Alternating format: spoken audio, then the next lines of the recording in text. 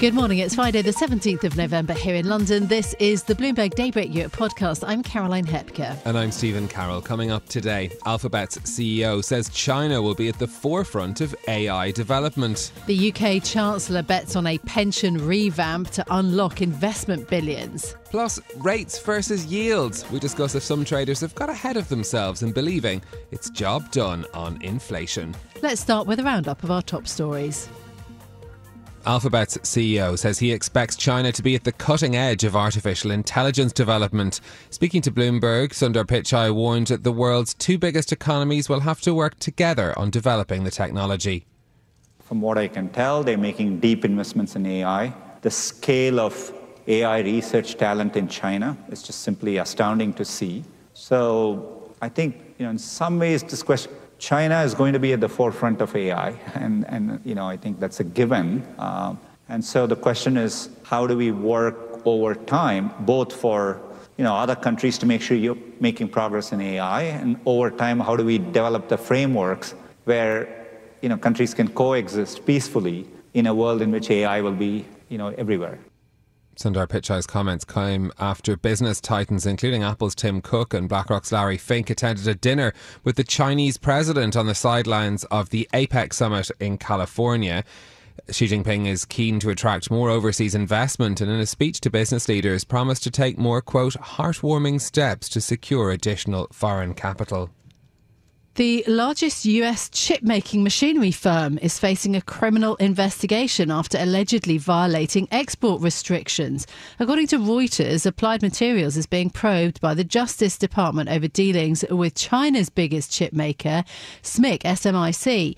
Our US semiconductor reporter Ian King says that scrutiny of the sector is growing. The key takeaway is that this is an increasing area of scrutiny. This is something that Washington is very focused on. We're hearing a lot of talk from politicians on both sides about whether these trade restrictions have been successful or not, whether China has effectively slipped by them, as we saw with the Huawei report. So this is an increasing area of focus. So if you're a company that is part of this market and depends heavily on this market, then there's no doubt that your actions are going to be under greater scrutiny.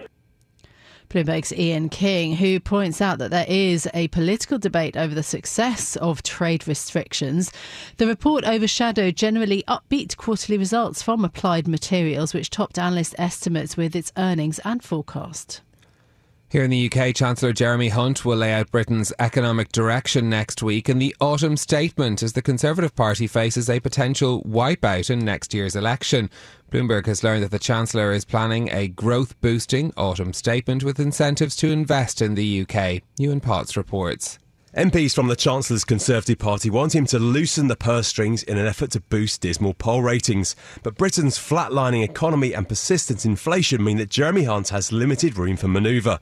Bloomberg has learned that, along with savings on welfare, the Chancellor is eyeing growth-boosting tax relief for smaller businesses and long-suggested cuts to inheritance tax. The City will be watching for an update on plans to finally revamp the pensions sector to encourage more investment in the UK. The autumn statement comes on Wednesday. In London, I'm Ewan Potts, Bloomberg Radio. Now to the US, the Federal Reserve's Vice Chair for Supervision says that leveraged hedge fund trading in the Treasury market can be risky. Michael Barr has joined a number of US officials expressing concern about the strategy, which can play an important role in capital markets.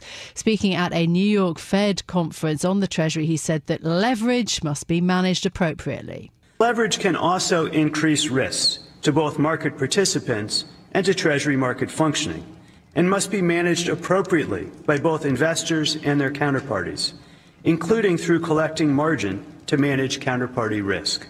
Staff at the Federal Reserve and other agencies have done important work to analyze leverage in the Treasury market using available data.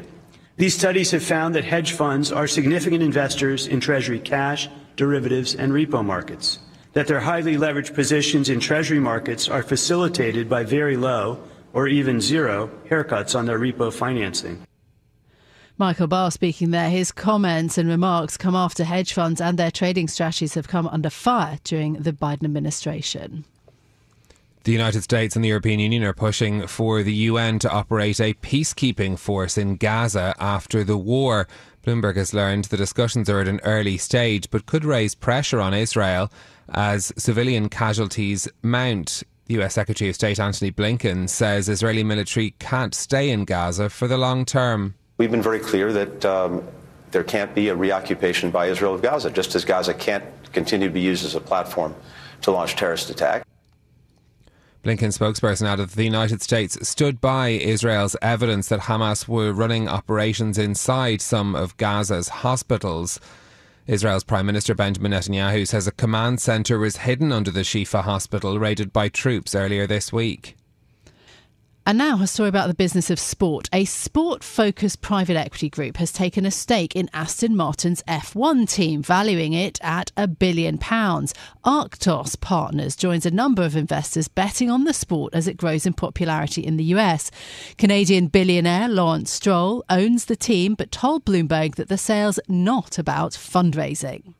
Let me make it very clear. The team does not require money. We are profitable. And we currently spend to the budget cap. In Formula One, there's a certain budget cap limit and you can't spend beyond it. And we're spending to that budget cap and still being profitable. The reason for the minority sale of shares to Arctos, they're very unique in several ways. One, they're US-based, which was great interest for us with the growth potential in this marketplace. It is the first time that Stroll has sold shares in the F1 team, which his son Lance drives for. He is also the largest shareholder in the associated British luxury car maker Aston Martin Lagonda.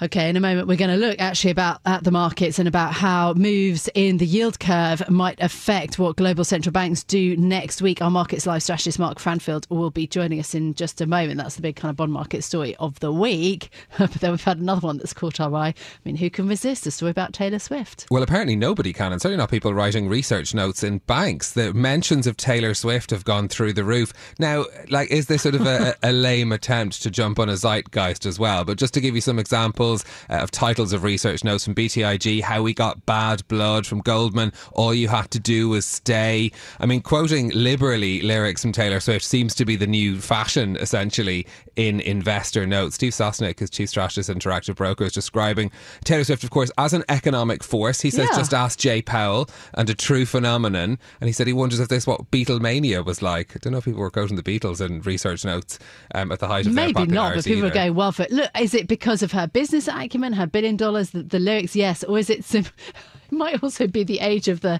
strategists who are writing the notes? I don't know. That's just my perspective. But no, it's interesting, isn't it, that she's become such a force.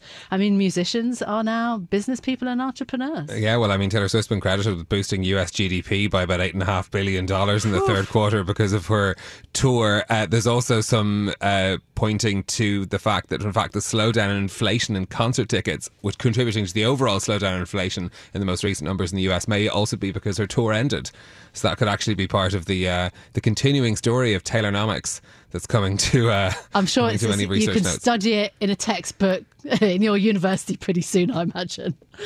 Right, that's a bit of Taylor mania. Let's also talk about what traders are thinking about, though, shall we? Job done. One view, certainly, when traders are betting on the idea that central banks will be forced to cut interest rates next year. Now, Alphabet CEO Sundar Pichai says he expects China to be at the forefront of AI and that it's important for the US to collaborate with China on both regulation and innovation. Pichai and executives from Microsoft, Citigroup, Tesla and other multinationals have been meeting with the Chinese President Xi Jinping and US President Joe Biden at the APEC summit in San Francisco. Now, Sundar Pichai has been speaking to Bloomberg's Emily Chang. He says the world's two biggest economies will need to work together on the development of artificial intelligence regulation. It's not going to be easy, but I would start from this premise that AI will proliferate. So this is not the inherent nature of software. AI advances will get out to all countries. And so it is naturally the kind of technology, I don't think there is any unilateral safety to be had. We all have a shared incentive to solve for safety. You could have AI go wrong in one country that will impact every other country. So in some ways, it's like climate change in the planet. We all share a planet. I think that's true for AI. So now that you know that will be true, I think you have to start building the frameworks globally to make progress. I've seen encouraging progress. When the G7 happened in Hiroshima, I think it was a good start. You've seen more progress. The UK AI Summit last week, the administration here, the White House has been leading the way as well. And I saw good, encouraging announcements even yesterday for US and China to start having a dialogue on AI. Well, that was my next question. Should Chinese regulators be part of this conversation on AI regulation? My sense is there is no way you make progress over the long term without China and the US deeply talking to each other on something like AI. So I think that has got to be an integral part of how you make progress. So I think I'm glad to see it. And we have to lay the foundations. The good thing is we are still in early days of the technology.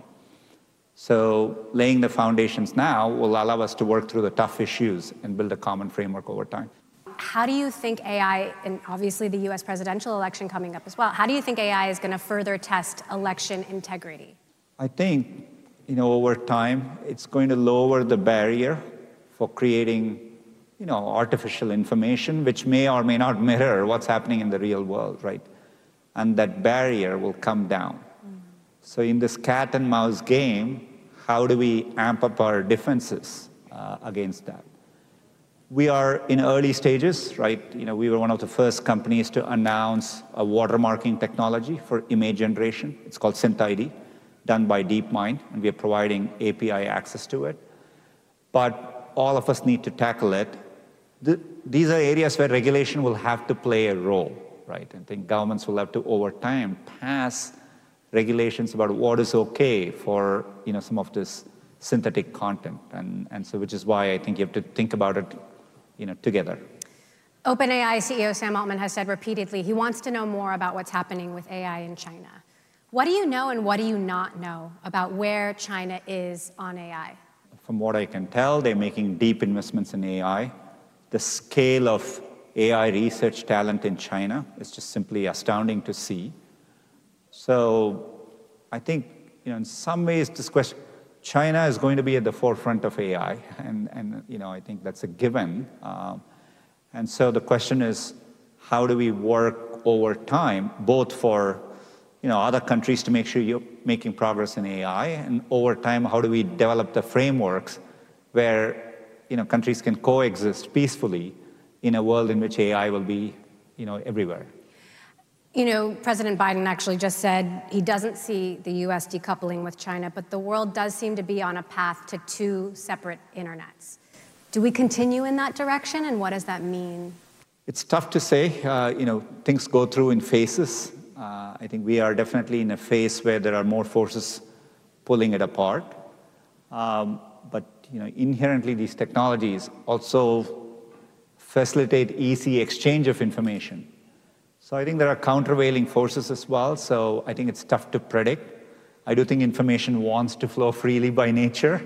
So my hope is over time, things do couple back again. Could AI or cloud, some of these newer businesses that Google has been building, could that be a path back into China for Google? Today our presence in China is limited, and we are definitely focused on. We deeply partner with governments around the world. In fact, one of the big opportunities we have with cloud and AI is many governments are working, and they are thinking about how to incorporate AI to transform their services to their citizens, improve their infrastructure, et cetera. So it's an area where we really focus on, but not necessarily vis-a-vis China. So that was Sundar Pichai, the CEO of Alphabet there, speaking to Bloomberg's Emily Chang, talking about the need for global cooperation on AI safety and the importance of working together on climate change. You can hear the full 20-minute conversation on the Bloomberg Talks podcast, where you'll find all of our key interviews in one place. Yeah, absolutely. He talks about AI sort of being just a similar challenge to climate change and warming. Yeah, totally interesting. Join Capital Group CEO Mike Gitlin for a new monthly edition of the Capital Ideas podcast. It's your look inside one of the world's largest asset managers. Subscribe wherever you get your podcasts. Invest 30 minutes today. American Funds Distributors, Inc. To address our new climate reality, the world needs radical solutions. Collaborate for a greener future at the Bloomberg Green Festival, a groundbreaking celebration of the thinkers, doers, and innovators leading the way. From design and culture to technology, science, and entertainment, hear from inspirational speakers and immerse yourself in climate solutions. July 10th through 13th in Seattle. Title sponsor, Amazon. Get 20% off using promo code Radio20 at BloombergLive.com/Green Festival. Right, let's also talk about the bond markets, though, today. Job done. That's one view that traders are betting on, the idea that central banks will be forced to cut interest rates next year. Inflation data from the US, UK and Eurozone all indicate inflationary pressures are easing, but that also means that the focus shifts from growing too fast to not growing fast enough, pushing yields across the Treasury curve lower. And here's the question. Powell and a number of other rate setters, from the Bank of England to the BOJ, have said that the sustained move in long-term Treasury yields has the same effect as a Fed-induced rate hike on the US and the global economy. So does that mean that the reverse is true? If yields keep falling, could that over time function as a rate cut? And where does that leave central bankers? Joining us now to discuss is our Markets Live strategist, Mark Cranfield. Great to have you on the programme, Mark. What are your thoughts then on that idea of whether yields falling means effectively a rate cut? It does to some extent, but it eases the burden, particularly in the corporate sector, because they are obviously big borrowers through their bond issuance in the medium term, 5-year, 10-year, sometimes even longer term bonds. So if the yields in that part of the curve have already fallen, that obviously gives them a bit of help in the sense that when they go to refinance, they're not having to pay such higher rates. They won't think of it as being much of a rate cut when you consider that the Fed has already raised rates by 500 basis points from where they were just a couple of years ago. So it doesn't really get much more interesting for them until we're probably down at something like 3%. But the idea that rates are peaked in terms of where official rates are going is probably going to be a comfort to a lot of people, probably to consumers as well. Whether the rate cuts actually come through as quickly as the market is pricing, that's another question. But certainly it's going to be very hard to reverse the psychology now that people really believe that we've seen the highest yields for this cycle. Well, let's dig into that question. Are markets being overly optimistic about the prospect for rate cuts coming in the coming months?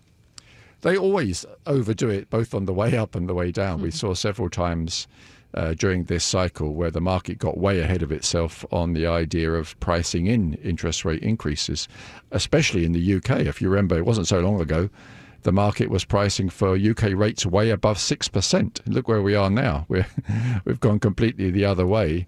10-year yields are approaching 4% in the UK. So we're bound to have markets pricing in way too much on the downside. That's just the way things work. People get overexcited, they've got leverage to put to work, and they price in too much, both directions, for higher and lower interest rates. We're talking about something like 100 basis points worth of rate cuts in the US next year.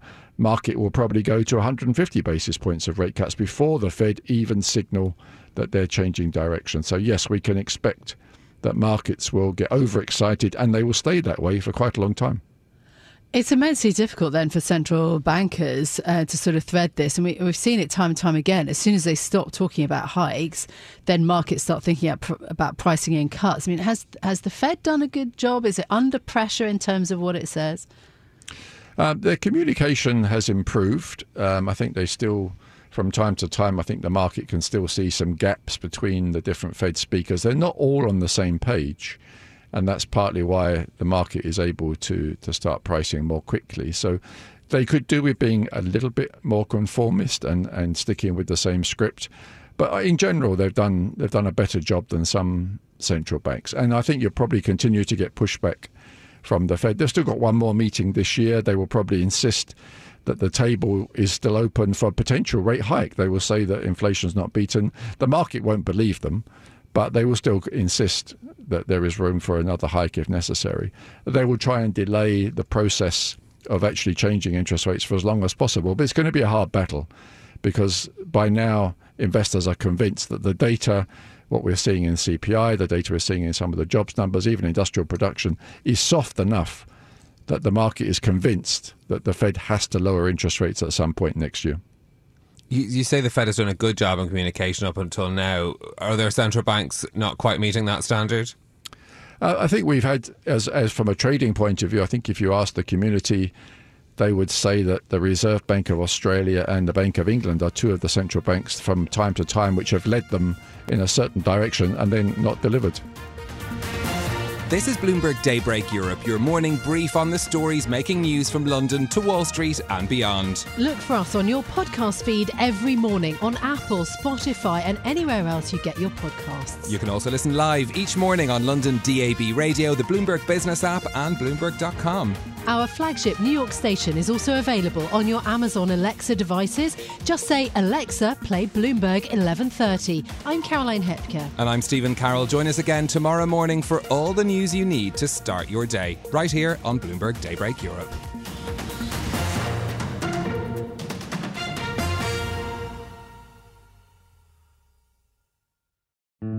Osage County, Oklahoma is getting a lot of attention right now. It's the setting of Martin Scorsese's latest film, Killers of the Flower Moon. The movie's based on a book about the 1920s Osage murders, when white men poured into Osage County and killed Osage people for their oil wealth. I'm Rachel Adams Heard, the host of In Trust, a podcast from Bloomberg and iHeartMedia. For over a year, I was reporting a different story about other ways white people got Osage land and wealth, and how a prominent ranching family in Osage County became one of the biggest landowners here. Their ranching empire was built on land that at the turn of the century was all owned by the Osage Nation. So how'd they get it? Listen to the award-winning podcast In Trust on the iHeartRadio app, Apple Podcasts, or wherever you get your podcasts.